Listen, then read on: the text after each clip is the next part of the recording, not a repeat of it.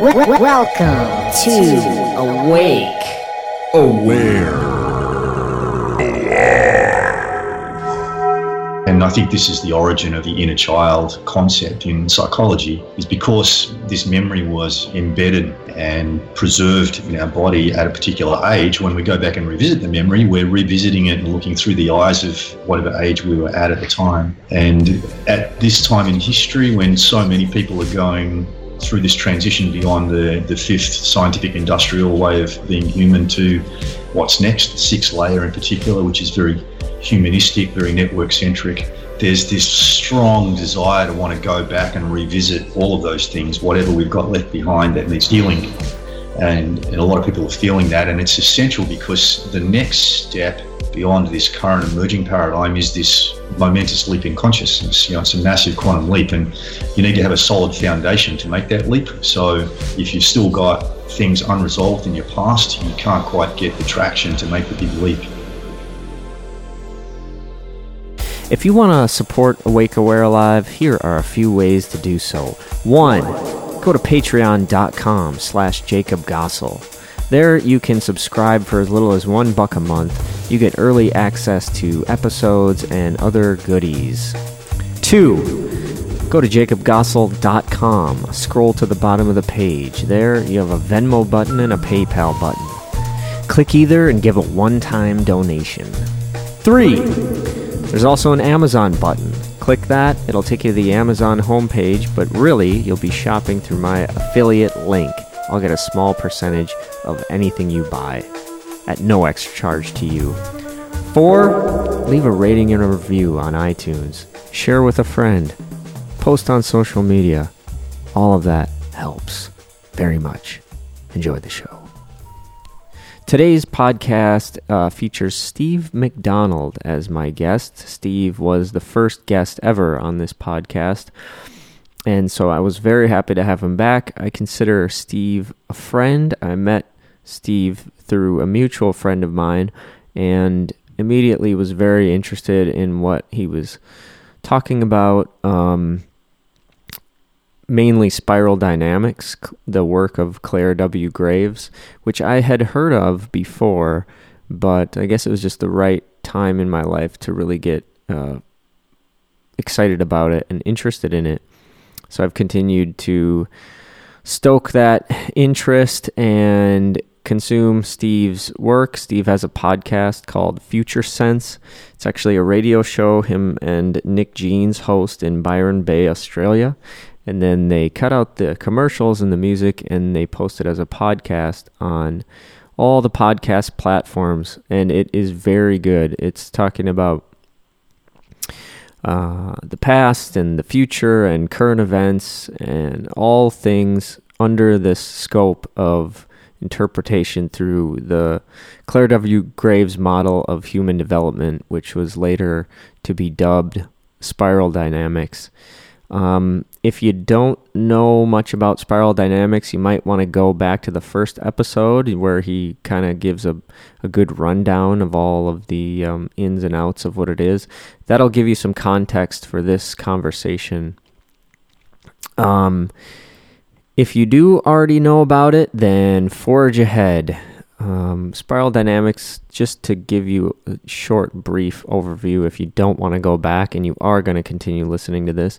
It's a model of human development in which Claire W. Graves, through research, found that there was what we call now layers of human development, each having certain characteristics and values. Earlier layers being based more on survival, and later layers being more complex, each layer becoming more complex as life conditions become more complex.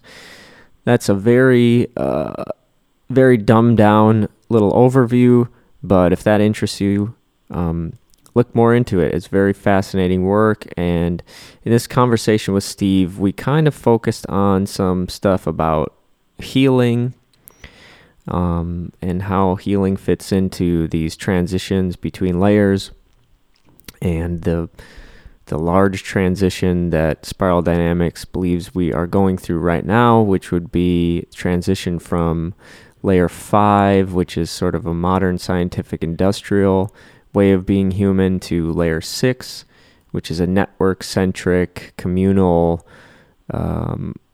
human relationship way of being human, where the focus is on rebuilding community, connecting with fellow humans, decentralizing, building networks, which, if you're paying close attention to the trends in the world right now, this definitely seems to be true, and I recognize it in my own life as well. That being said, I'm given a very, very shoddy rundown of all of this, and so if you think it sounds far out or wacky, or you just don't understand what I'm saying here, check out some of Steve's work. Check out my first episode with Steve. Check out his website, emanate.net. That's EMAN number 8.net. He's got some videos on there, or you can search YouTube, Steve McDonald Spiral Dynamics, and some of his talks will come up. So, and his podcast, Future Sense, it's definitely one of my favorite podcasts out there right now. So definitely check that out. So without any more rambling intro, here is my podcast with Steve McDonald.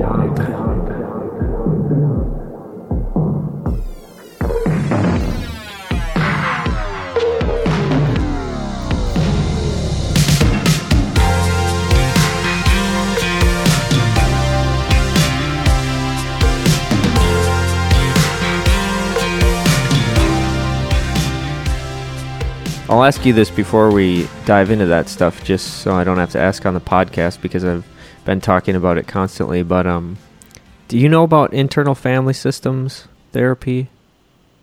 Have you heard of this?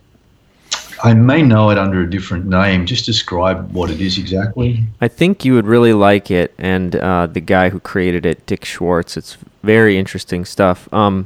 Basically, it's the idea that our psyche is comprised of multiple parts, or that our mind is like multiple, and then we have a capital S self. Yeah. And if we get into that self state, we can kind of communicate with these parts, and they'll kind of give us memories and things. And we have there's 3 levels. We have exiles, which are like vulnerable, wounded parts that we sort of exile and lock away. And then protective parts that kind of form around them and take on roles to protect us. And then we have firefighters, which is when our exiles get triggered. Those are like even more extreme protective parts that kind of step in to take our pain away, basically. Yeah, I have come across something similar years ago. A partner of mine did a course or a program, and they were using stuffed toys like teddy bears to represent the different aspects of your personality, and each person would kind of take a turn, and they were using this terminology of who's driving the bus, which one of your sub-personalities is driving the bus at the moment. Sure. Yeah, it's pretty interesting. I've been kind of diving into it, and I had the creator of it on the podcast, and that was really interesting.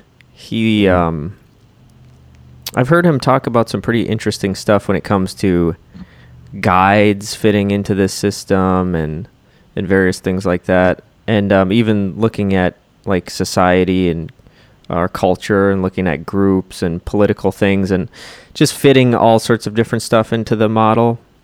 And I would be kind of curious as what color you feel like that type of a thing would be in. Is that like a tier 2 way of looking at psychology?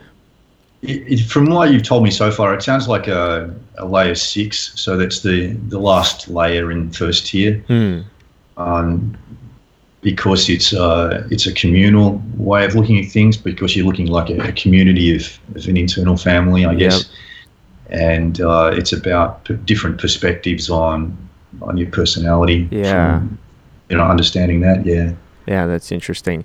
So basically, why I was asking about healing and stuff is through the internal family systems, and I did combo in the spring, and I was trying some Sananga, and I've been going through like various different shifts in my life career-wise, and have had a really challenging situation with a personal relationship, and it kind of came to a head where specifically through the IFS, I connected with these parts that were like very vulnerable, like exiles, one of which was a baby that was just in a crib crying and nobody was coming to pick it up, and another being just like a small boy who got like 2 years old, got lost at my grandparents' cabin, and nobody knew where I was, and a neighbor found me crying in the yard. And these were kind of things that the baby part, obviously, I would have no recollection of. The 2-year-old memory, I didn't have any recollection of either, besides people telling me the story, but the memory, or like the image of it, came so naturally without, it's not a thing that I had ever thought about, like the possibility that it would have affected me or anything. Yeah. But these things came up, and then after that, they were really present and challenging for me, and still are, but it's calmed down a bit. But sort of like I can, like, experiencing living my life through the feeling of what that boy felt, really feeling like a feeling of being lost, or that baby thing. I can really see how it connects to like attachment issues and codependency, and feeling like if there's not a person or a thing that I can feel like I am attached to, there's like a real uncomfortability with like the sovereignty and independence of like really leading my own life and making my own decisions. And some of the things I've started to do to kind of try to work through the stuff is like acupuncture for one, and just like hypnosis, inner child healing meditations and things like that. And so I was just kind of curious about what, if you're hearing or seeing more things like this. I've been seeing a lot of people talking about inner child and reparenting, and people sort of connecting with these inner children parts of themselves. And so, I thought it'd be interesting to get your whole take on all that. Yeah, sure. Yeah, we can certainly map it onto the spiral layers. Yeah, sure. Yeah. Yeah. So, I mean, what do you think? Okay. So, if you think about the Claire Graves model of personal development through these different layers of consciousness as being a journey, and we start out as a newborn at layer 1, which is basically like a basic survival kind of existence. And then we grow through the layers, and as we grow, whatever age we're at, we're going to be centered around one particular layer.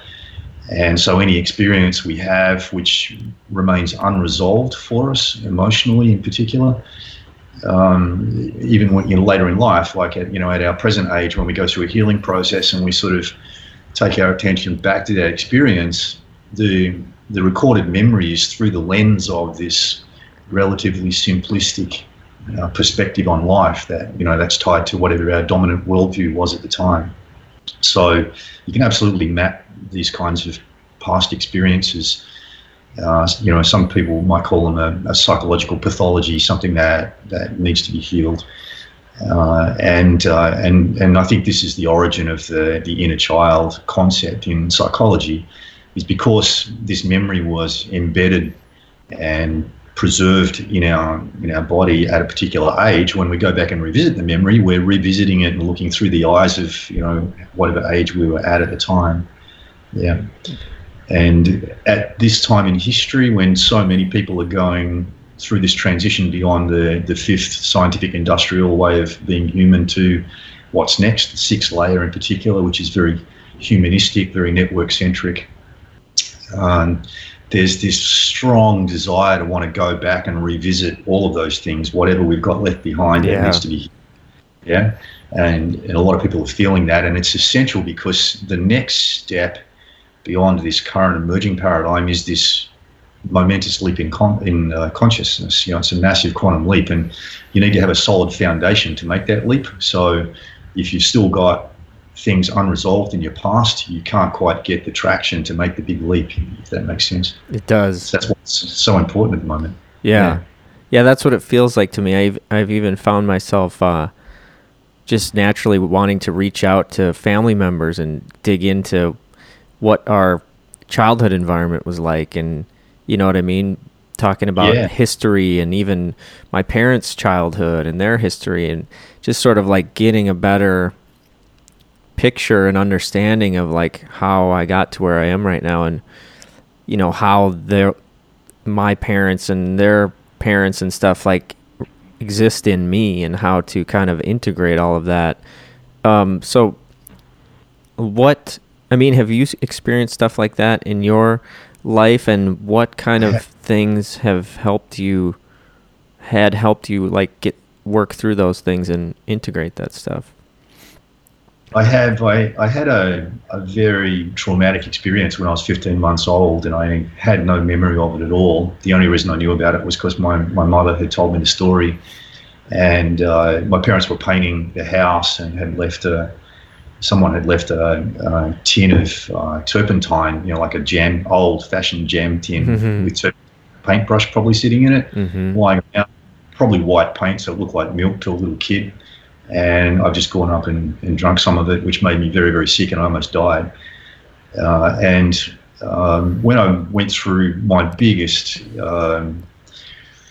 emotional crisis that I've had, which was actually my transition from first tier into second tier consciousness, and it was fueled by post-traumatic stress from my work in the Army and in emergency services as a helicopter pilot.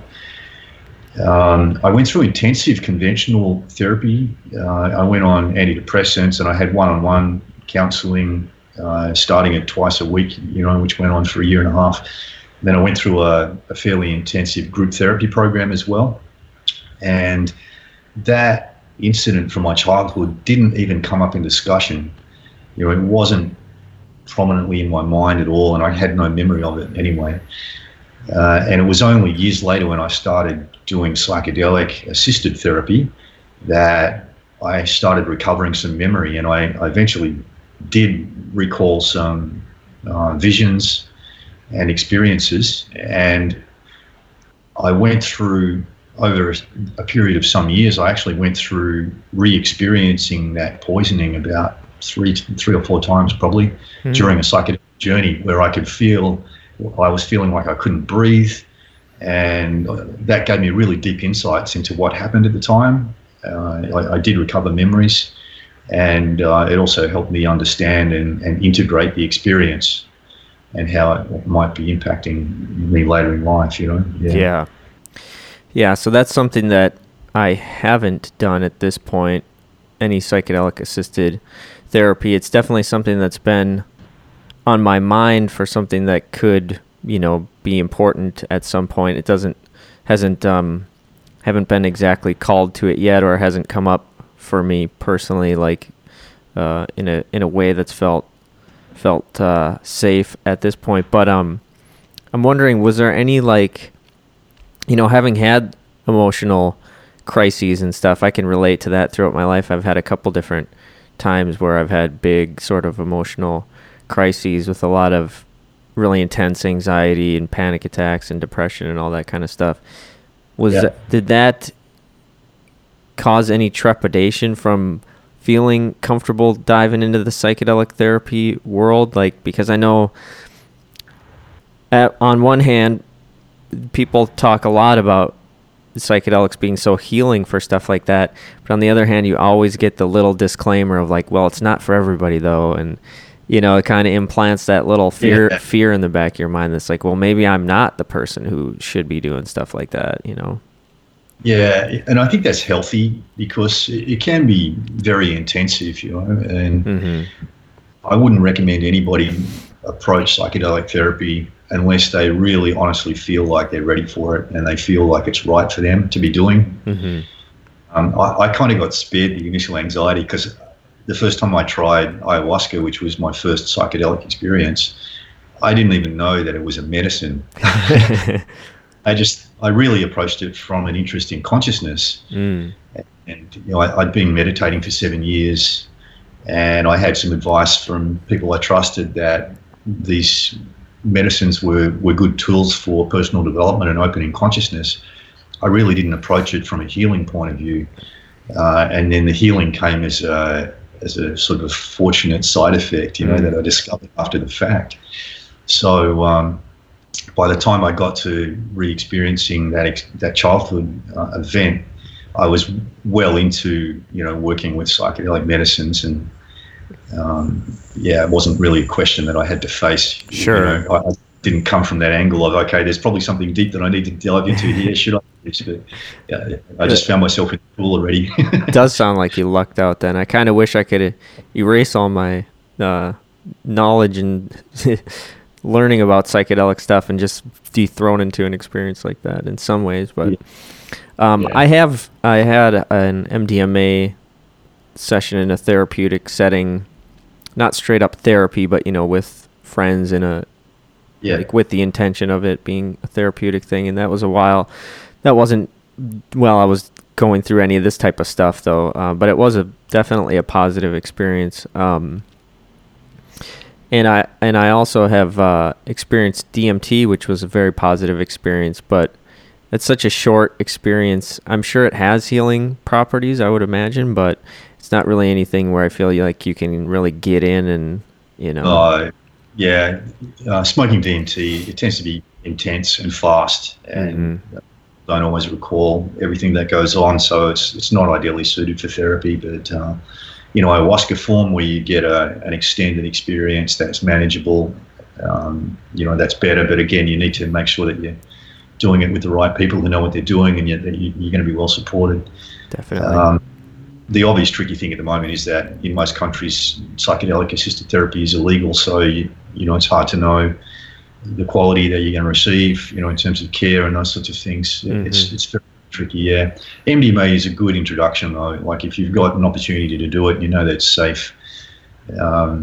It's a good entry point for that kind of thing. That helped you quite a bit with your PTSD stuff? It did, yeah. Out of all the treatment that I've had for PTSD, I can honestly say that my very first MDMA session was the most impactful.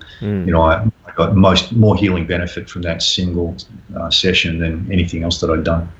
So it seems to me that pretty much everybody is going to have some type of, maybe not as intense as drinking turpentine, but I think every single person has some type of trauma from their childhood, whether it just be they cried for an extended period of time and their parents couldn't get them, or were trying the Ferber method, or they got lost at Walmart, or whatever it is. Like, little kids are so sensitive, and babies are so sensitive and just wired. It seems like everybody is going to have some sort of neural pathway that was formed due to some little bit of trauma. So, is this going to be a mass scale thing where, millions of people are going to be needing to really get some help to work through this stuff? I think it is. The transition is tied to the complexity of life conditions, and not everybody is going to need to go through this transition because their life conditions might not trigger that actual transition into second tier. But I think we are going to see a lot of people globally going through what we're talking about, and we're kind of the pathfinders, so there's a whole bunch of people who've got to go through this, for sure. Sorry, I was just going to mention also Stanislav Grof, who you may have heard of, was a great pioneer in psychedelic therapy, and he talks about the trauma of birth being a significant thing, just coming out of a womb into a world that's very, very different than being inside the womb, and the shock of experiencing that. And also the process of birthing that has been prevalent during the scientific industrial era, which hasn't been all that nurturing. Yes. And he says, every single person who's alive carries that birth trauma. That's interesting. Yeah, I mean, I know for me the biggest thing with my DMT experience was how much it felt like just going home and such a peaceful, return to almost like a womb-like, state of just bliss and comfort. And coming back from that wasn't traumatic at all. I mean, it was pleasant because it was what I had just experienced. But I can understand how, being in that intimate connection with another being that's feeding you and sending you everything you need, just automatically to being pushed out into some scary world where you have to like cry to get your needs met and stuff could be pretty overwhelming. Yeah, absolutely. I mean, it seems like to me with what I've been feeling personally and just getting into like the IFS stuff and even Gabor Mate's work and things like that, it seems like even people who aren't recognizing that they're having to deal with inner child stuff, just the rise of anxiety and depression and things like that are ultimately just, introductory symptoms, or they're symptoms that are coming up because there's those underlying things. Does that make sense? Like, it does make sense, yeah. And we're living in a world that's in transition at the moment, and our old social systems that were designed during the scientific industrial era, they're coping less and less as the world becomes more connected and more complex. So there are very few people who aren't feeling that tension associated with old systems not coping, having to find new way to do things, and also the disconnectedness that's resulted from the scientific industrial era. Even our technology that's supposed to connect us doesn't really connect us physically, it just connects us virtually. Yeah. I think that's another aspect of what I've been going through is like, it's as if the inner child whole business and all that wasn't enough. There's this aspect of like, it seems like this could be worked through it in a easier way if there was that sense of community and support, and like a ceremony type of ritualistic healing things were worked into our culture in a natural way. But I kind of find myself on an island to a certain extent, and almost with a lot of people who can't necessarily relate or hold space, where if I was to say just like start bawling because I'm connecting with my inner child, like I'm going to have to end up almost holding space for them because they're going to start to feel so bad and try to help me that it's like, no, it's okay. So yeah, it's an interesting thing it's like, how do you find that community and get those types of support right now? It's kind of it's a difficult thing, I feel like. It is tricky, yeah. I mean, I'm fortunate that I live here in Byron Shire, near Byron Bay, Australia, because this is like a little bubble of the future here. And there have been people doing that kind of work here for decades now. And so it's easy to access. And there's a lot of stuff out there, but, I understand that some people are living in places where it's not a common thing. So I guess you just need to go traveling to find that. But there is a very strong theme with this emerging paradigm of healing in community. It's all about healing yourself and going back through your history, as we said, but doing that in the company of others and having that sort of intimate support. It's a very, very strong theme. Yeah. So as far as different types of healing modalities that you know of and that are kind of, like acupuncture, I know is something you are interested in, particularly probably more of the esoteric acupuncture, but have you done much of the standard Chinese medicine acupuncture as well, or? I have done a bit, yeah. So I've been studying a Taoist martial and healing art for about 21 years now. And it's built around the Chinese medicine understanding of the body and the body's energy. So is that Qigong? It's a type of Qigong, yeah. Okay. The style that I do is called Tai Chi Chuan, which is an old traditional Kung Fu system. And it's also a healing system as well. And as you start to practice it and you get used to feeling your own energy, it becomes a self-healing process. I could have said health sealing, that sounds good too. Where you learn how to move and balance your own energy, and then if you practice long enough, it turns into a medical thing where you can help other people balance their energy and heal with that energy. And it can involve acupuncture using needles if you're a qualified Chinese medicine doctor. And I've got a really good friend and colleague of mine, Dr. Stephen Booth, that I work closely with, who I met through our Kung Fu school. He's an old Kung Fu buddy. And he's studied to be a doctor of Chinese medicine. And so when I'm hanging out with him, sometimes he'll use needles and things. But you can also do it with just straight energy work, stimulating acupuncture points with just with your fingers, if you're an energy worker, or crystal tools and those sorts of things. And we've been working, Steve and I, for almost 2 years now, together on a body of work that was put together by a Japanese-American guy called Dr. Mikio Sankey. He's based in LA, and it is called Esoteric Acupuncture, as you said. In fact, I've got one of these books right here just to hold up so you can see it. And he's no slouch. I think he's got a couple of PhDs in Chinese medicine, Mikio Sankey, and he's written 7 books now on this system, which is really an advanced healing system based on the Chinese understanding of medicine. And it's looking at how our body's subtle energy structure in particular changes as we go through the latter stages of first-year consciousness and transition into second-year consciousness. And my buddy Stephen Booth is actually trained with Mikio Sankey and runs workshops here on it. And it's been really, really interesting. As I was, over the years, as I was doing more and more work with psychedelics and also practicing my Kung Fu, I became aware of changes in my own energy structure, but I really didn't understand what was going on. Sometimes I'd be sitting in ceremony, I'd feel kind of different energetic feelings in my body. Sometimes I'd feel, energy streams coming out of my head and that kind of thing. And I used to sit there and think, gee, I wish I had, a map or some scientist who could come stick an instrument on me and tell me what's going on.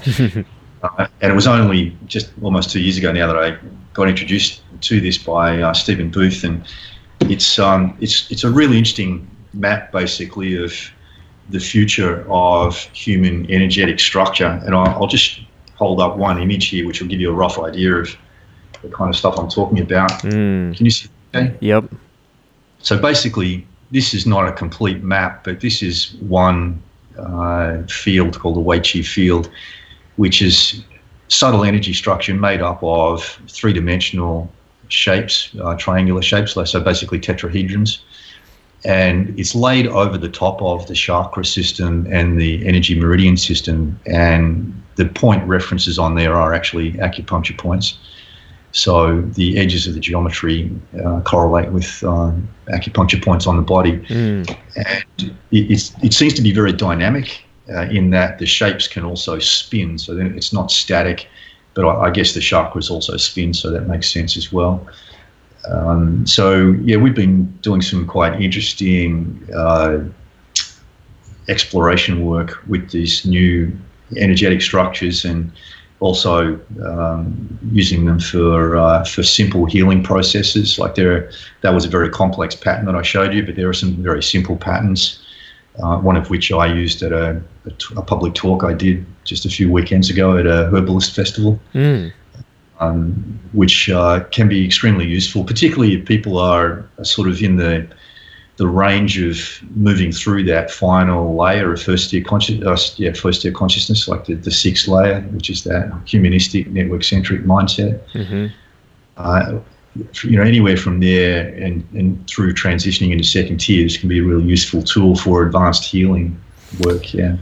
So, to tie it into what we were talking about earlier, do you feel like something like that is like a finer healing type, a more subtle type of healing? Like, where do you see this sort of inner child work as more of like a gross or dense kind of a healing, if that makes sense?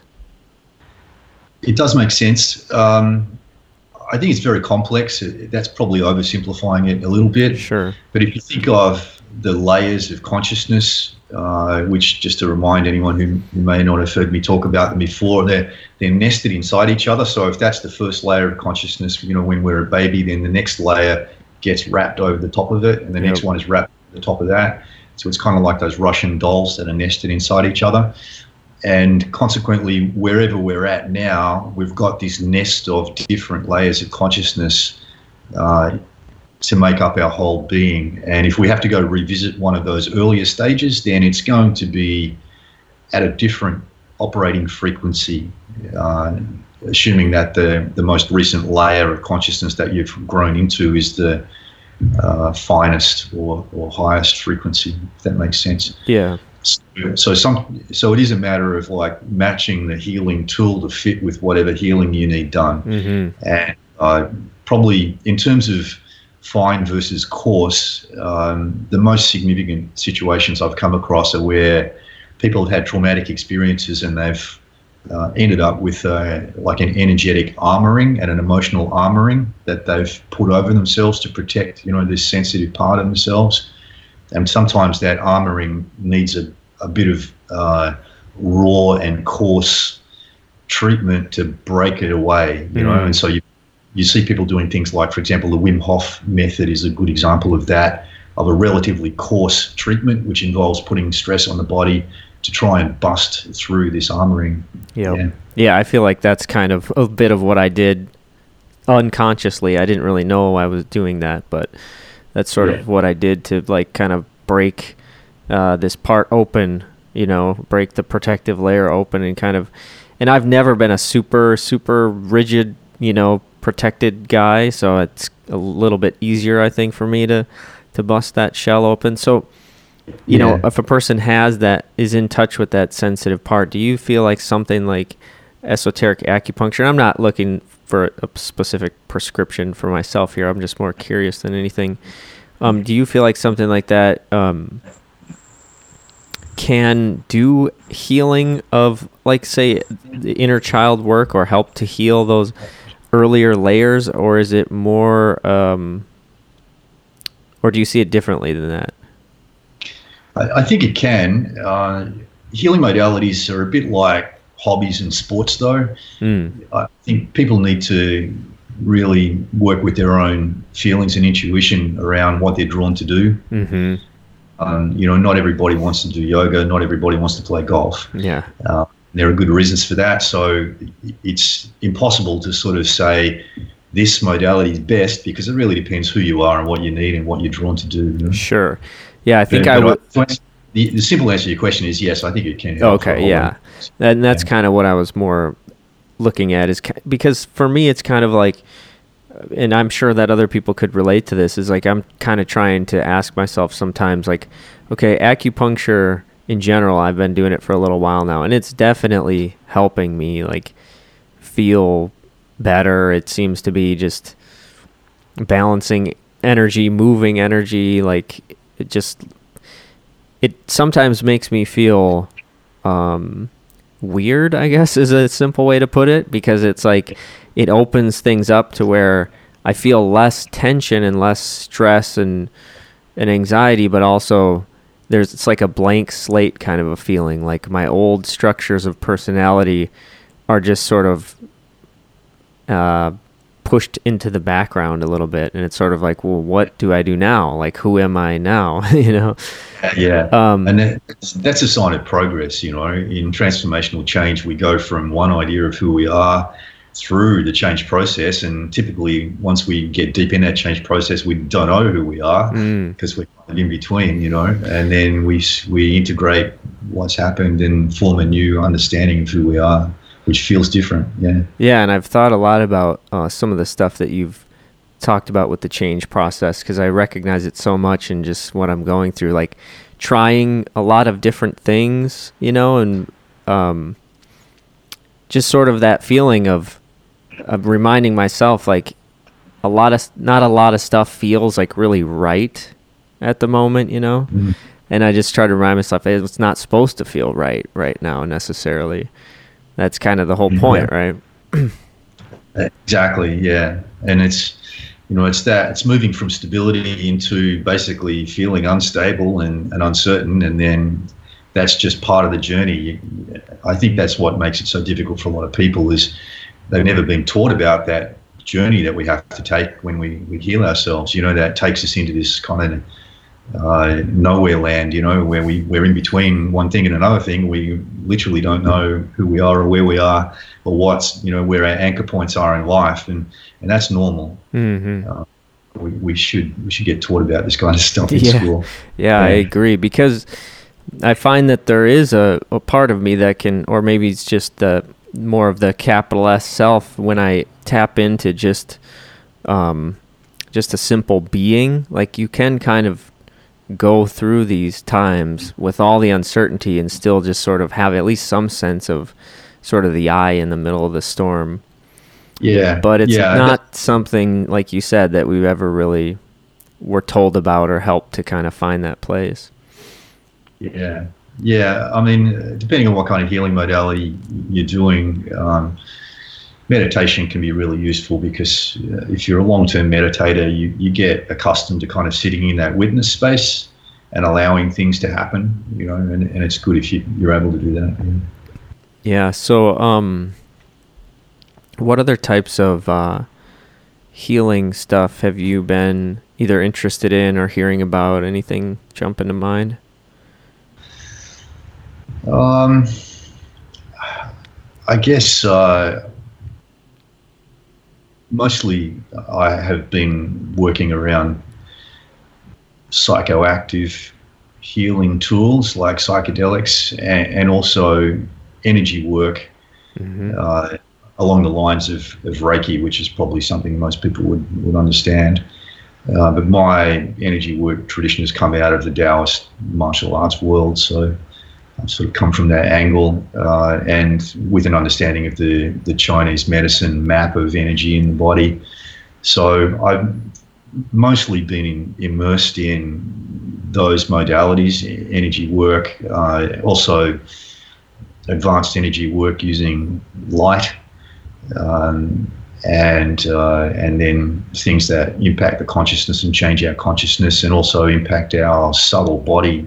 So some of the dissociative medicines which are used in psychoactive therapy, like anesthetics like ketamine, they can, in very, very tiny doses, lift the subtle body slightly and change our awareness of the subtle body, which can be quite useful for healing. But you've really got to know what you're doing. Yeah. Interesting. I think might have asked you this before, but you said the layers of consciousness are nested, like you said. Yeah. When a person has sort of a primary layer that they exist at, they're still sort of, obviously they have the layers before, but do they also kind of potentially have layers? They have some percentage of like the next layer of consciousness sort of at the same time? Like if someone's maybe transitioning from 5 to 6 primarily, but they have some 7 mixed in, or... Yeah, the general feeling amongst people who study the kind of stuff that I've studied is that we're usually spread across about 3 layers most of the time. So one of those layers will be our central dominant worldview. We'll be maybe just a little bit creeping into the next layer above that, and there'll be a bit of this left behind in the previous layer as well. That seems to be a pretty average thing. And then with the previous layers, all of them are available, and it's a dynamic process. So if there's a sudden change in our life conditions, then we can easily move down the spiral to one of our previous layers and operate from there if we need to. But we've got to grow into the higher layers, so we can't necessarily access them unless we've started to grow into them. Yeah, sure. But we maybe have there's some insight maybe from those layers starting to come to us or something like that potentially. Yeah. I mean, if you kind of imagine a template that's this wide that encompasses one layer in the middle and half a step into the next layer on this side and half a step behind there, and that's kind of slowly moving along the spiral. So we're always, if we're healthy and open and growing, then we're always just slowly creeping into whatever's next. Yeah, in a way it almost feels like the carrot hanging in front of the the head or something, because I sort of felt like, from my perspective, I wasn't thinking like, oh, I'm at a level 7, but I could sense like there are certain things in the description of 7 that I could relate to, and I feel like I can understand things in like a systematic, integral kind of way, but sort of pushing towards that, I think, is almost feels like what sort of pulled me back or forced me to kind of go back to these earlier layers or something, and feeling like, oh, I didn't realize that I was actually had all these things stuck down here, Yeah. Another way to look at it from that esoteric acupuncture angle, if you imagine that this extra subtle energy geometry is what they call the light body. It's essentially light body structure. If you start to illuminate parts of the light body, then it's quite literally shining more light in your system, right? In a multiple dimensional way. Sorry, give me one. The more you start to activate light geometry, the more is lagging behind is going to stand. Sure. Sorry, 1 second, Steve. Can you start that one over? I got a really crazy glitch, but that sounded really interesting. So, the light body. Yeah, so to talk about this from the point of view of activating the light body, and this is something that there isn't a lot of good information out there about just yet, but the esoteric acupuncture material I'm finding really valuable in starting to understand what the light body is and to map it. And as we start to activate aspects of our light body, anything that needs healing becomes more illuminated. It's kind of like opening a dark room and shining a torch in there, right? And you're going to have a much clearer idea of what's in there when you shine that torch. Mm. And so when we start to activate our light body, it will literally accelerate our healing process, and it will bring up very, very quickly anything that needs to be attended to in terms of leftover pathologies from previous layers of consciousness, if that makes sense. Mm-hmm. Yeah, it does. Interesting. So where do you see sort of the global state right now, and the shift from 5 to 6 is the primary shift that's you feel we're underway right now? Yeah, from the scientific industrial to this humanistic network centric. I think that we are descending towards the chaos phase of the shift at the moment, and as best as I can figure, I'm seeing around about 2032 as being a global turning point. So between now and 2032, I think we're going to see a lot of increasing tension, a lot of old design systems collapsing, economic systems, educational systems, health systems, those sorts of things.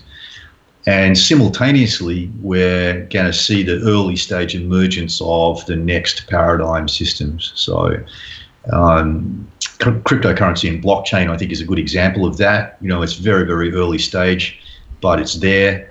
We know that it's there, and some people are saying, it's likely to take over from our current economic systems. I think that's probably the case too, and maybe not in its current form, but it will develop as time goes by as well. Mm-hmm. And we're going to see that right across the board. So it's going to be a really interesting time. There's going to be some amazing breakthroughs in technology and new systems and thinking. And at the same time, there's also going to be a lot of collapse going on. And I think the key thing for us is to start to be able to recognize those next level systems, next level thinking, and put our energy into building those. That's a really important thing, because the sooner we can get those new systems up and running, the smoother the transition is going to be. But I quite confidently feel that we haven't really entered into the chaos phase yet, where we've got early signs of it, like look how much civil unrest is cropping up around the world. What's happening in Hong Kong is one example, and there's going to be more of that to come. Yeah. So in terms of the sort of roller coaster of change, we've come from stable scientific industrial. We're sliding downhill now towards the chaos at the bottom of the dip. and we're not there yet. But we can start to see little bits of it cropping up, and then things need to bottom out, and then we need to sort of break through, come out the other side to that new stability, which I'm feeling is probably going to be sometime after 2032. So, there's quite a ride yet to come. By the time you'd gotten into this stuff, had you already kind of feel like you worked through a lot of stuff that would have triggered fears for you, or was there any sort of anxieties or fears when you first started getting into this stuff and thinking like, man, this is going to be quite the wild ride here? Yeah, absolutely there was, particularly because I didn't have any time frame for it back then, and it really started to come to my attention in the late 90s. And at that time, I was living in the country, working as a rescue helicopter pilot, and was married at the time. And my wife and I actually we set up a permaculture garden and started to, get towards having some level of independence around food supply and those sorts of things, because we had no idea how soon this might happen. Mm-hmm. And then I discovered Claire Graves's work the same year that I had my breakdown, which really was my breakdown and breakthrough to second tier. So as I was going through that, what is probably the biggest breakdown and breakthrough that we have to go through, which is from first tier to second tier, I had in the back of my mind Claire Graves's map, so that was quite reassuring because I could see myself falling apart in quite a bad way. And it wasn't easy by any means, but I knew that it was a process, and I knew that I was going to come out the other side of it. So I found that really helpful. Was that in and of itself sort of a psychedelic experience in a way? Just the feeling of sort of the breakdown of your identity, sort of, and sometimes living from that space of just sort of, like we were saying before, like that sort of blank slate kind of perspective of just not really kind of feeling like you know who you are. Oh yeah, definitely. I went through all that kind of stuff. That was before I discovered psychedelic medicines, so I didn't have the benefit of using those at all. But Sure. I'd been meditating for been meditating for about 4 years by that time. So I had some of that capacity to kind of sit back and witness what was going on for myself. Yeah.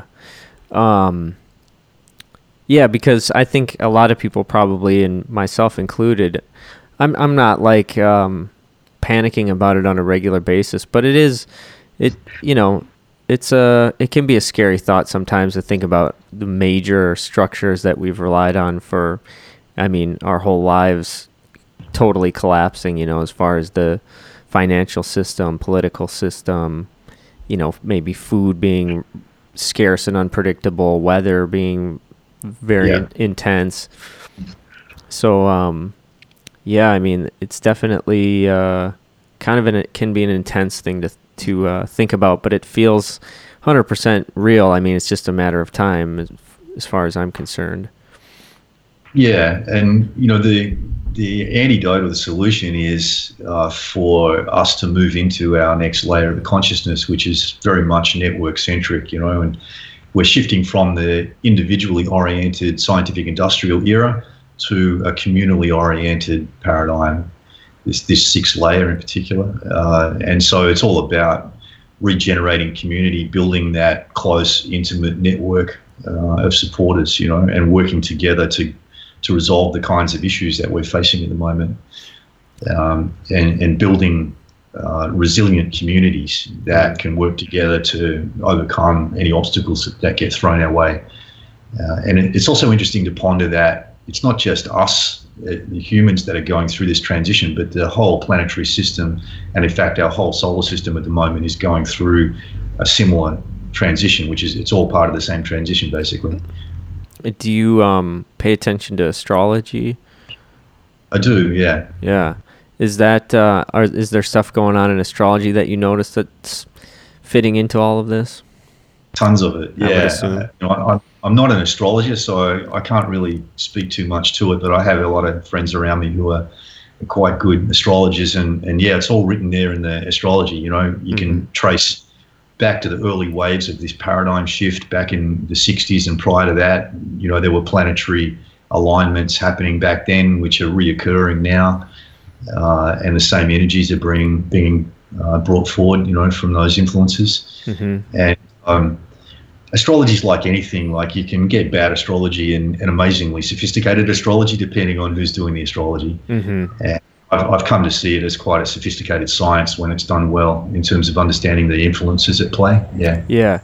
So the shift to communal-based stuff, I've been thinking, it seems there's an obvious desire, people starting to feel more like they need community and want more connection and intimacy and stuff. But also, do you think what really kind of spurs that push for community is going to be somewhat by necessity as well, just this, in terms of,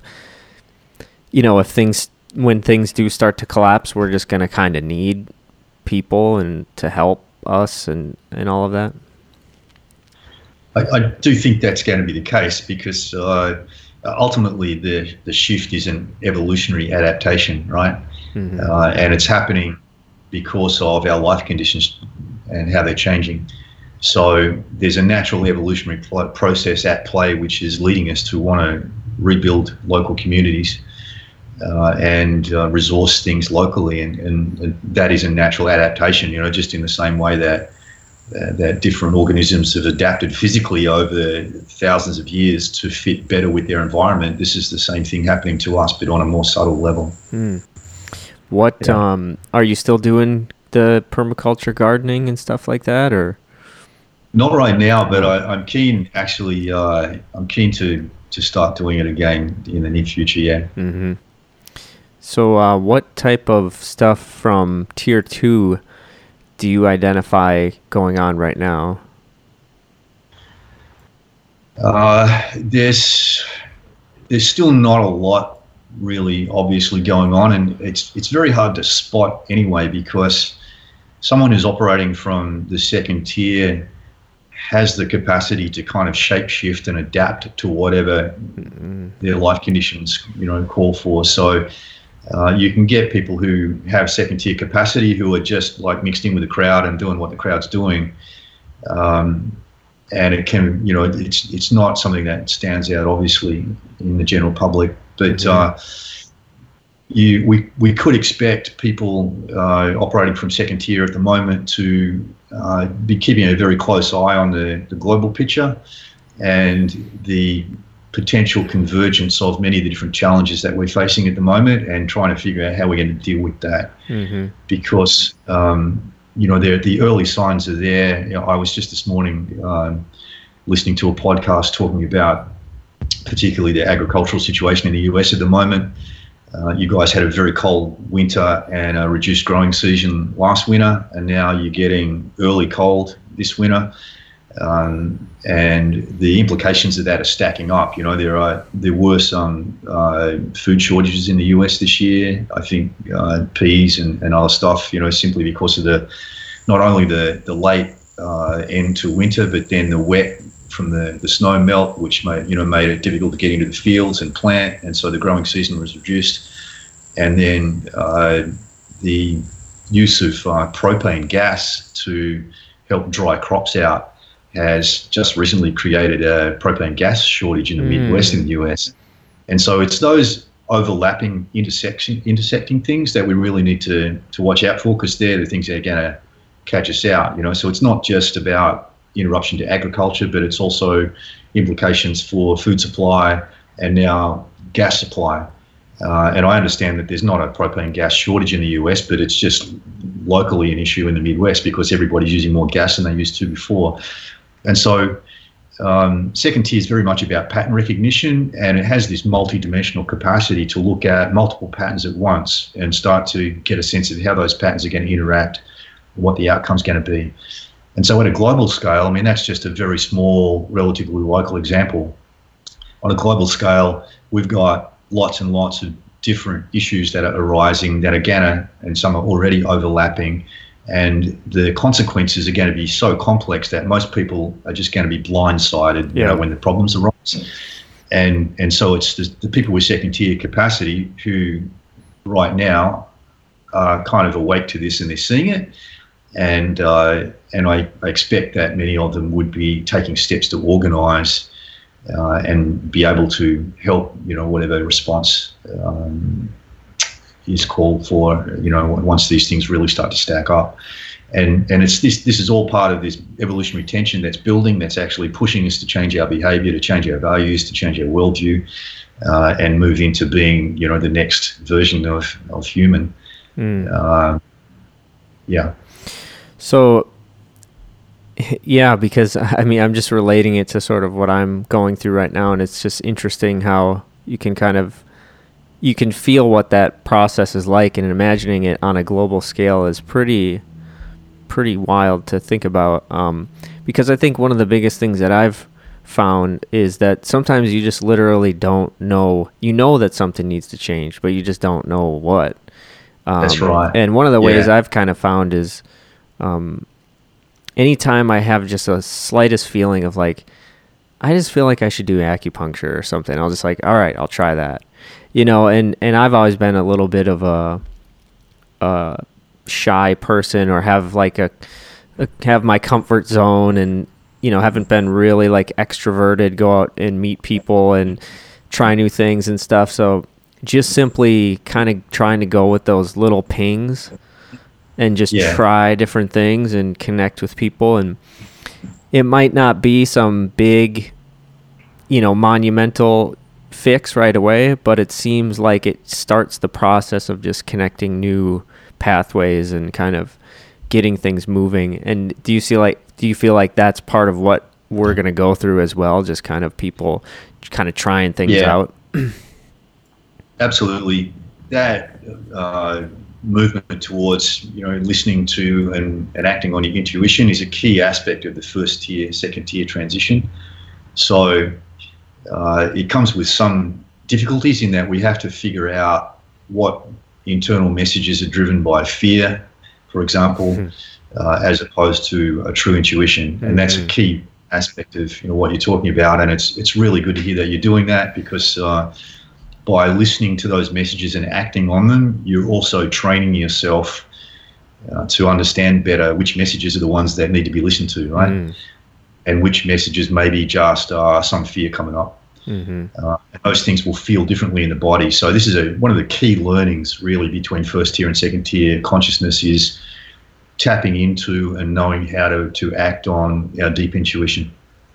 And essentially what we're doing there is we're tapping into the quantum field of knowledge, right? All the answers to everything are just sitting in that quantum field, and we can pluck them out. They'll be made available to us when we need to know them. But it's a process of learning how to listen and how to know which ones are the right messages to act on. Yeah, it's tricky. At least it is for me right now. But it's funny because the things that it almost seems like life is just trying to make things easier for you, but you're so used to the way things have been that you're like purposefully hanging on and making things harder for yourself, when the whole while it's like some current is just being like, just go here, it's going to be better, That is so true. So much of it is just about stepping out of the way, really. It really is, yeah. But for me, I've noticed, I think that my resistance to doing that is there's some part of you that has to almost die in a way, or like you're leaving behind an identity that you've thought to be who you are. And so that for me is really uncomfortable, because it's like, okay, if I'm not that, like I don't know what I am. And that's really scary feeling, because I've existed this way for so long. Maybe even like the parts that you've had since you were a baby or a small child. So it's like that's all you know of yourself. Is a lot of the parts around it have changed, but that little bit has stayed the same, and it's what protected you when you were so vulnerable. And so it's like, for that to change feels like very intense, Yeah, I agree with that. And it's part of the reason why we're being drawn to do healing work in groups now, is hearing other people say what you just said, it can be really, really helpful for someone who's in the middle of that, but they don't know that everyone else is going through it as well, And so it's really very reassuring to hear other people talk about their processes, And that's one of the key ways of learning what we need to learn to make this transition from first tier to second tier right now. Is to work together in groups, to talk to each other about our internal processes and to learn from that. That's good to hear, because I've been trying to put myself out there with this stuff a little bit more. It feels a little bit weird because, just historically, people sharing about really intense struggles, it's like, oh, is everybody okay? Or, you know what I mean? It's just like, am I sharing too much? Should I have better boundaries? There's all these different potential concerns of what if my landlord reads this, or you know what I mean, whatever, having social media be so exposed. But having done it a little bit, and just some of the stuff that I've gone into on the podcast, like I have gotten some people who've responded who've really related to things, and it's helped me connect with some more people who seem to be going through similar things. And again, it's not something that immediately is going to flip the switch and make everything better, but it does help to kind of feel like you're part of, there's other people around you that are kind of traversing the same territory with you. It does too, yeah. And a really interesting way of navigating in this space is to just become aware of what's being driven by fear, because fear is arising from that part of you that doesn't want to change, that part of you that's still kind of embedded in old ways of doing things. And there's so much fear in the social media at the moment, and in the media generally. I mean, the mainstream media is driven by fear, right? It's like, the scary things are happening today. Let's tell you about it. Yeah. And if you can start to notice your own fears and when they come up, and be aware if you're being motivated by fear rather than by insight or deep intuition, and that can be a really, really helpful way of finding the path when you're in that in-between space, where you're really not sure what you need to be doing or where you need to be going, but you can tell that this message is an insight and that message is a fear, and that then which one to follow. Yeah, I think sometimes it can be slightly tricky, because I have had times where, and maybe there's a subtle difference that I'm not tuned into yet, but there are times where I'm going to try something new and I am kind of scared of it, or there's some anxiety around it, but I try it anyways and it turns out to be actually great. So maybe it's just that there's some subtle difference in the initial call to a thing or something. I don't know. Yeah. I think, you really just said it yourself. You feel the fear, but you know what you need to do, right? Yeah. Interesting. Yeah. So what other kind of things are going on right now that are interesting to you? What other things? Let me see. What have you guys been talking about on the show lately? I haven't tuned in a little bit. Yeah. I guess we've been looking at a few different things. Let me think for a second about what we did just recently. We were talking about, most recently, leadership and how leadership is changing. So we spoke a little bit about our current political leadership in particular around the world, and the older value sets that are driving that, and its tendency to want to hang on to the old systems and resist change, and then emerging new leadership and how that's shifting. And most immediately we're kind of shifting from a profit-based leadership, which is all about doing the best thing for yourself and making the best profits that we can, and often our leaders are kind of under what I call corporate capture, where they're subject to financial funding from corporates that shapes the decisions that they make. And we're shifting from that into a much more humanistic form of leadership, where human values and human experience become our central reference point. And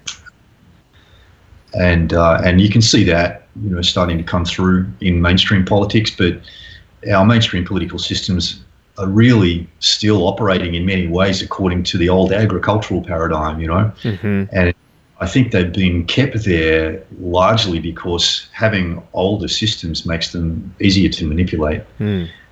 if the system is a simple system, then it's pretty easy to run rings around it and use it, to your own purposes. And that's what the scientific industrial era politicians have done, is they've tried to keep the system simple so they can still control them. And so what that means is we're going to reach a point where it's pretty much impossible to actually bring these older systems up to date, and they'll need to be superseded by something completely new. And we're going to see a lot of that over the next decade or so.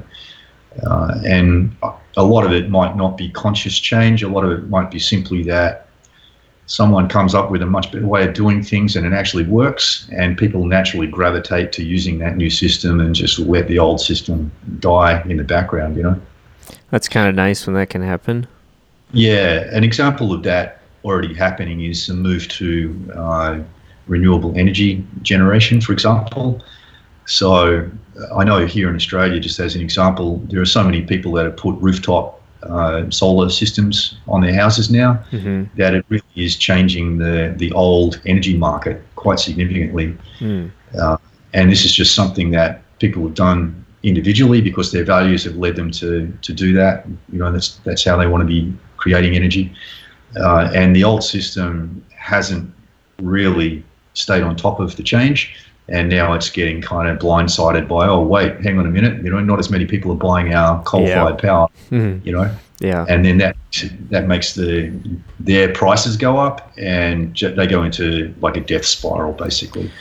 So we'll see that happening across a whole bunch of different systems, including, I think, our political systems and our economic systems. Yeah, I was going to say, it seems like you can notice the same thing with like diet and health and wellness. More co-ops are around this in the city I live in. More co-ops pop up, and they're expanding and getting bigger, and people want local produce, and there's more sauna, yoga studios, all these different things. It's just the demand seems to be increasing. Yeah, absolutely. And then the discussion we had before about, getting in touch with your intuition and not operating from fear, is, of course, extremely relevant to leadership as well. And we'll look for leaders that aren't operating out of fear. And even some of the leading edge public discussions at the moment, like climate change, for example, is still massively driven by fear. Yeah. And that's actually getting in the way of finding solutions at the moment. And how close of attention do you pay to the U.S. political situation right now? Look, I keep an eye on it. I don't study it for hours and hours. Sure. I just try and keep an overview of where it's at and what's going on. Like, I understand the impeachment investigation is underway, and I was asking. I'm curious what you think of, not necessarily him as a candidate per se, but some of the ideas of a guy like Andrew Yang. It's sort of an interesting.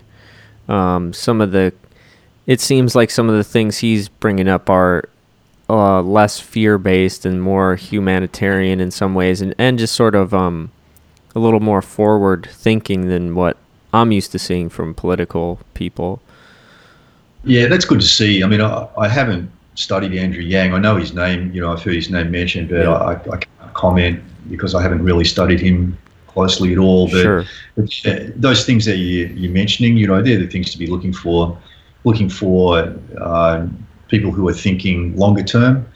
And this is a phenomena that relates to the individual versus the communal paradigms. When we go through individually oriented layers, we typically think short term, and the communal layers of consciousness typically think longer term.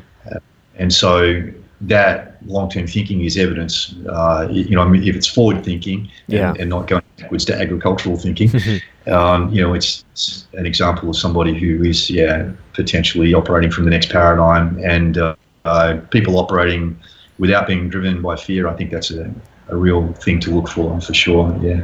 That reminds me of something I was kind of thinking about. So the tier layer 7, which is the first layer in tier 2, that's back to an individualistic layer, right? Yeah, so layer 7, first step into the second tier, Yeah. is individually oriented, except it's kind of like a different ballgame once you get into second tier, because we get equal access to both brain hemispheres. It's in the first tier of consciousness. As we've gone through the different layers, we've been swapping from left hemisphere to right hemisphere to left hemisphere to right hemisphere. And the left hemisphere is masculine, individual. The right hemisphere is feminine, communal, just in terms of general themes. So we're just coming to the end of the scientific industrial being a left brain, masculine, individual themed paradigm. Hence the And moving back patriarchy talk and all that. Yeah, exactly. And the rise of the awareness of the feminine as the sixth layer, is bringing the right brain awareness back. Yeah. But at layer 7 in second tier, we get both at once. And so it does have a leaning towards individual operation. However, it's much, much more balanced than any individual paradigm has ever been before. So how do you think of the individual sort of orientation of it, or what does that look like in your eyes? I've heard it explained sort of in a way. I mean, is it sort of like because another thing that I've been getting into are ideas about sort of like individuation and sort of things where being enmeshed with like family members and codependency, and there's sort of this movement towards kind of like really being solid within yourself and like solid as an individual and feeling like you can support yourself. And do you see that, is that sort of like what the individual aspect of like a layer 7 is like to some extent? Yeah, I do think so. Yeah, one of the things that happens during this transition is if you think about layer 7 as being like the first baby step into second tier, right? Mm-hmm. And it kind of equates to our hunter-gatherer existence in first tier, which was our first baby step into being human. And it's kind of definitely human, but it's still got a lot of sort of animalistic characteristics to it from our previous existence. And so layer 7, the first step into second tier, is definitely second tier, but it's still somewhat rationally minded in the way that it thinks and operates, as opposed to being trans-rational, which is operating purely from this deeper intuitive space. So it's still kind of logically trying to figure stuff out, but it has this multidimensional awareness, and we get this what I call disentanglement from all of the encumbrances of the first tier. So as we grow through the first tier, we've got our survival issues, we've got our family issues, we've got our personal power issues, we've got our duties, the things that we really should be doing to be a righteous citizen. We've got our personal success in the scientific industrial paradigm, and then we've got our embedded position in community in the sixth layer, which is just emerging for many people, and being liked and supported by our wider network. And all of those things, by the time you get to the sixth layer, you've got those 6 loads that you're carrying on your shoulders, and this is what leads to overwhelm, and that's part of the evolutionary tension required to kick us over into second tier. So when we get into second tier, all of that stuff just drops away, and the space, the psychological space that emerges, is why second tier has more coping capacity than anything that's come before, because all of a sudden all of the weight that we were carrying from all of those different things just isn't there anymore. And so it's a great sense of freedom, and the additional computational or coping capacity is off the charts. That makes a lot of sense. So that's maybe why a layer 7, a tier 2 person might feel pretty comfortable within themselves as an individual and be able to move forward from that space with more freedom to kind of go where they're needed or whatever. Yeah. That's very true. Some people interpret layer 7 folks as being a bit cold and detached as well. And I don't think that's an accurate interpretation, but it can look that way because they don't get tossed around by all of these issues that I just mentioned, you know, and they don't have the extreme emotional responses that other people might have because they have that freedom. Right, where that might upset people that are used to having the dynamic of I get upset and you get upset back and we get into a thing. Yeah, exactly. Interesting. One other thing that I had written down quite a while back, and I see it here, and it's kind of interesting to me. I think I was listening to one of your shows once, and I thought of this. I was wondering if like fears and misunderstandings can come from sort of projecting old paradigm onto into the future and sort of projecting it over the top of things that are emerging from the new paradigm. Absolutely. It's a really common thing. Even futurists, you know, because people can't see into the future, they usually can't imagine new technologies that haven't been invented yet. And if you look back in time, you know, if somebody was back in 1940 thinking about what the world's going to be like in the future, all they've got to reference is what's around in 1940, you know. And if you think about, okay, how are we going to cope when the population on the planet doubles and all we've got is what we have now? It's not going to work. Well, of course it's not going to work. But what they miss out on factoring is all the new technologies that have developed since then. By the time the population does double, then, hey, we've got much more efficient ways of living and, you know, much better technologies. So it's really, really common for people to be fearful around that and to project their fears into the future. Absolutely. And it's happening right now with the global warming thing, right? People are seeing that the climate's not right, and even the scientists are predicting a linear warming trend that's going to, you know, go to the end of the century. And if you look at the history of climate, it's never been linear, ever. You know, it looks more like the stock market charts. And so there's an awful lot of fear driving discussion around change at the moment, and particularly climate. It's in my opinion, the fear is actually disrupting the science quite badly. And so people are basing scientific studies on assumptions based on fear, not fact, and producing some really wacky science. You know, I saw one study a while back where some scientists had just working on the assumption that, okay, these other assumptions are right and we're just going to get hotter for the next 100 years. Then that means that the ocean's going to change color, you know. So they actually published a peer-reviewed paper saying the ocean was going to change color by the end of the century, and it's, you know, it's got no factual basis to it at all. It's just based on assumptions, and we've got to the point now, though, where a lot of our science isn't science as it used to be. Like, for example, the predictions from the United Nations IPCC around climate change are mostly based on computer models. And computer models are not reality. They're dependent upon whoever programmed the computer model, right? And if you look at the history of their predictions, they are mostly wrong. And that's why, because they're not connected to reality. So it's a very interesting time. Well, the weather always seems to be pretty inaccurate a week out, much less years in advance. I've been watching the weather really closely here because I've had a bushfire about 3 miles away from my house, a forest fire. And I noticed that the temperature forecast 24 hours ahead was way wrong. Like the forecast temperature was much higher than the actual temperature was on the day. And if we can't forecast the weather 24 hours in advance accurately, then how the hell can we forecast climate 30 years in advance? You know, it's just not possible at the moment. Yeah, I was just listening to an interview last night.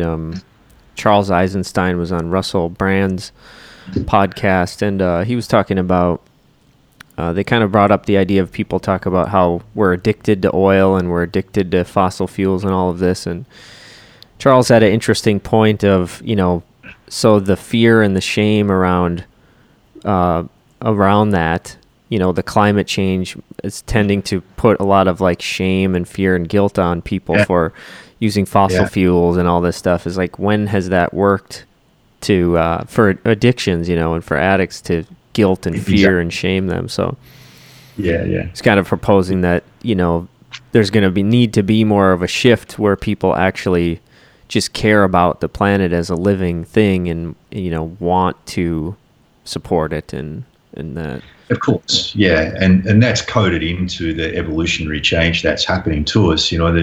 All we need to do is to support that shift and maybe even accelerate it, with the technologies we have, which we know can accelerate shifts in consciousness. Yeah. So before we wrap up, I would be curious to hear a little bit more if you want to share about kind of what your own research has been kind of telling you about the climate projections. What Sure. your take on the whole thing is. Yeah, I'll issue a trigger warning. It's not mainstream. Yeah. Right? It doesn't fit with the mainstream narrative. So what I've been doing is, but you're not funded by oil executives, and you're not a Trump supporter. I promise I'm not funded by oil executives. What I've been doing is taking my knowledge of Clare Graves's map of consciousness, and particularly the capacity to analyze language using his reference map, and then looking for sources of information that are the most conscious that I can find, right? By analyzing their language, looking for things like whether what they're saying is fear-driven or not, just as an example. And what I'm finding is that there's this phenomena which has happened during the scientific industrial era where we've gone really, really deep with our knowledge about very, very narrow areas. And this has resulted in the specialist mentality of that era, right? Where you have specialist doctors that know everything there is to know about a tiny, tiny, narrow part of the body. They might know about bones, and you go to them and ask them about something else, and they say, I don't know about that. You've got to go talk to someone else. And that same phenomena applies right across society. So science, right across the board, has really, really narrow knowledge in certain areas, but has lost the understanding of how those different areas are connected. And that's why the pendulum's now swinging back the other way, and the emerging paradigm is very much about networking and connecting information and getting an understanding of how the whole system works rather than just one narrow part. And that same issue is affecting climate change, because there's been this idea developed during the previous era of what a climate scientist ought to study, and it doesn't include a whole lot of things which are potentially impacting climate on the planet. And the most obvious and important is the sun, right? And so if you want to know about what the sun does, don't go and talk to a climate scientist, because they've got no idea. All they'll say to you is, we've measured the radiative heat and that's not very much, so we don't worry about it, Mm-hmm. But if you go talk to an astrophysicist about the sun, you'll get a completely different story. And I've been looking particularly at the work of Dr. Valentina Zarkova, who's based in the UK. She's a mathematician and a astrophysicist, and has done an extensive study of solar dynamics, which builds upon previous similar studies by other astrophysicists. And she's made a map of how the solar dynamics impact terrestrial climate, and she's reverse engineered that for a couple of thousand years and found that the variations in the sun's dynamics show up in changes to earthly climate. And so she is predicting that we're headed into a mini ice age, which is really going to hit home by about 2032, that's interesting, because that's a date that I've identified as a turning point. And she's actually warning that by 2028, we're going to have such severe food shortages globally that we really need to start preparing for it now. Otherwise, a lot of people are going to suffer from that. Apart from her work, there's a lot of other good work out there, and I can provide some links if you want. Yeah.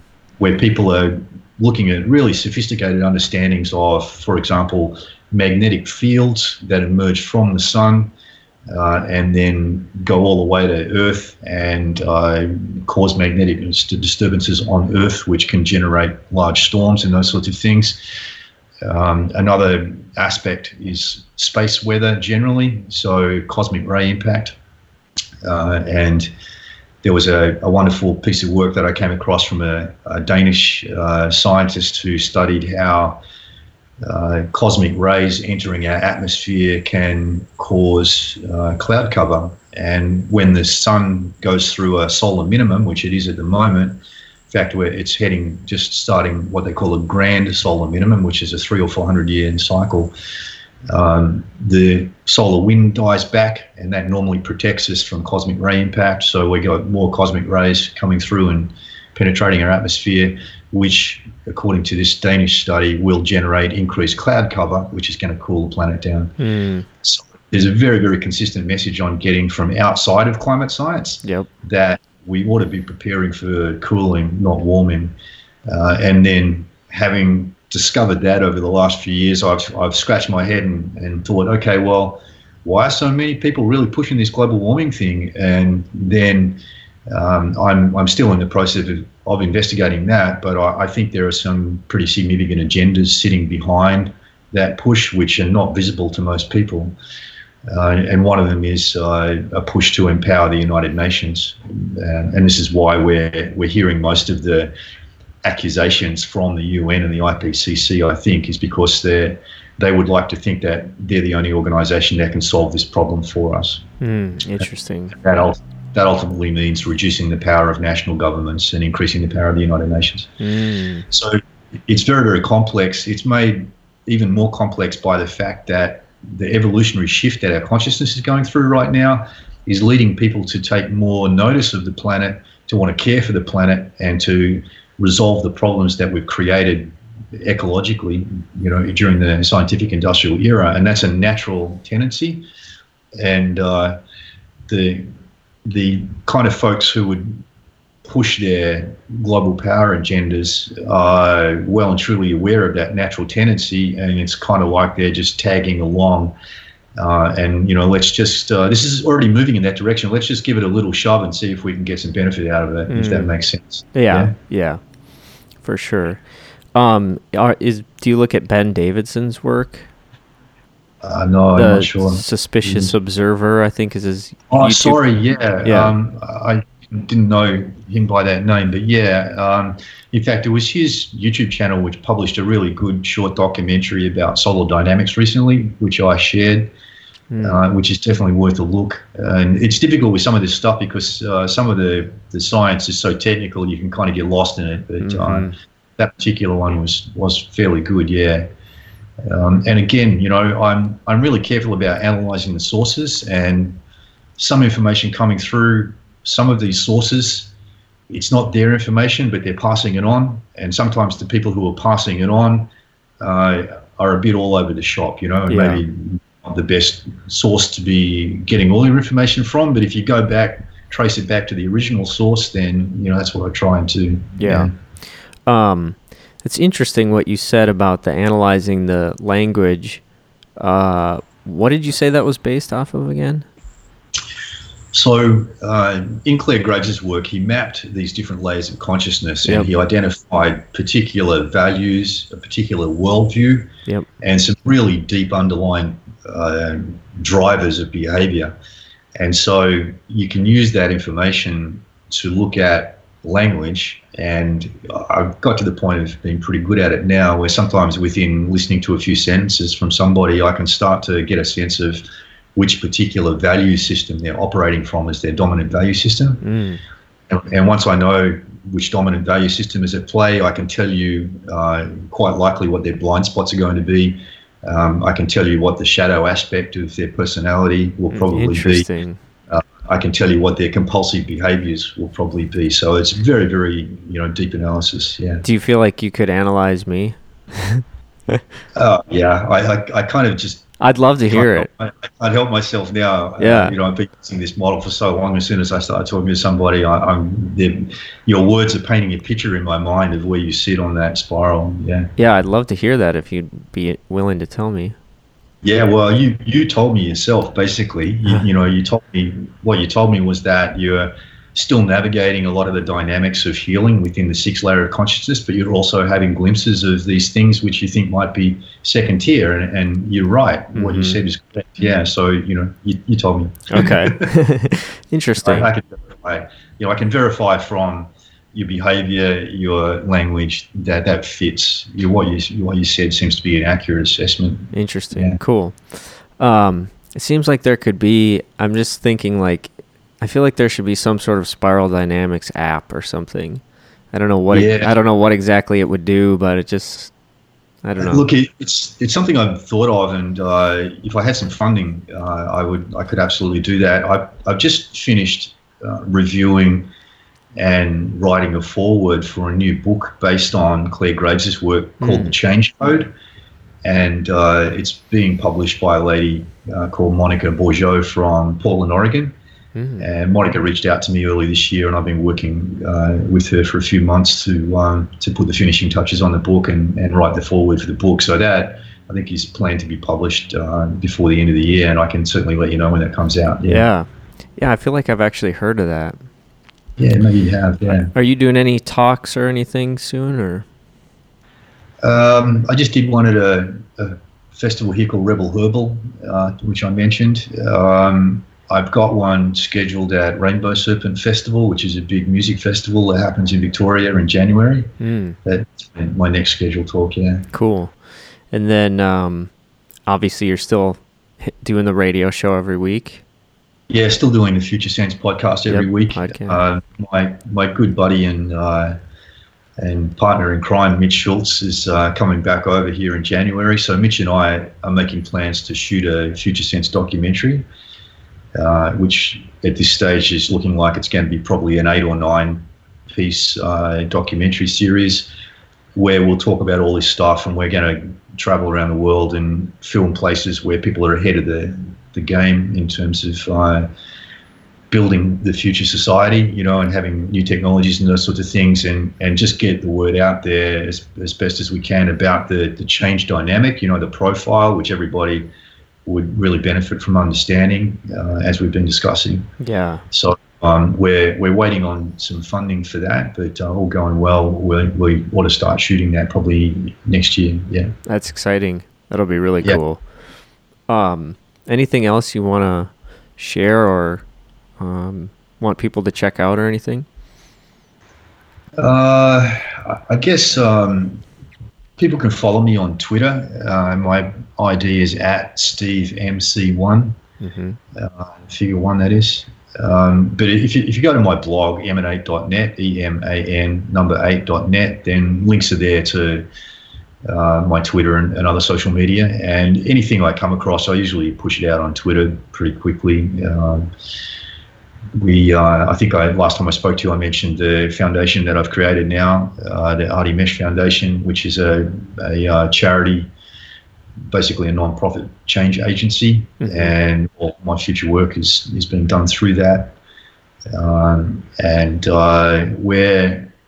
We've had a pretty good year this year in terms of people coming on board to support us, and we've got some promised funding in the pipeline now, which, all going well, will allow us to get out and start shooting this documentary series next year. Awesome. And we have future plans to build a web platform where people can find each other to work together around the global challenges that we're creating. Nice. As well, and also plans to establish a physical center, like a center where we can deploy some of these advanced healing technologies and things here. Yeah, that seems like a prominent thing that's starting to pop up, is people feeling the desire to create centers for people to connect and heal and all that. So yeah, absolutely it is. Yeah. Cool. Well, it's been a pleasure talking to you. Thanks, Jacob. I really appreciate the opportunity to have a chat again. Yeah, for sure. Yeah, we'll have to do it sooner than last time, I think. Yeah. If you're up for it, yeah. Up for it, yeah. Just let me know. Yeah. Cool. Awesome. Well, I hope you enjoy the rest of your day out there. Yeah. Okay. Yeah. It's still smoky here, but it seems like the worst of the fire threat has passed now. Yeah. Nice. Cool. Yeah. All right. Thank you. Yeah. Have a good one. Catch you soon. Bye, Cheers. Steve. You have been listening to Awake, Aware, Alive. If you enjoy this show and you're an Apple user, open up the podcast app, find the Awake, Aware, Alive podcast, or if you're listening to this, you're probably already on it. Scroll down and leave us a rating and a review, preferably 5 stars. It's greatly appreciated. And then head over to Instagram, go to Jacob Gossel on Instagram, find me, and shoot me a DM, and tell me what you think of the show, or a guest I should get, or any type of feedback you got for me. I'll take it. Take care.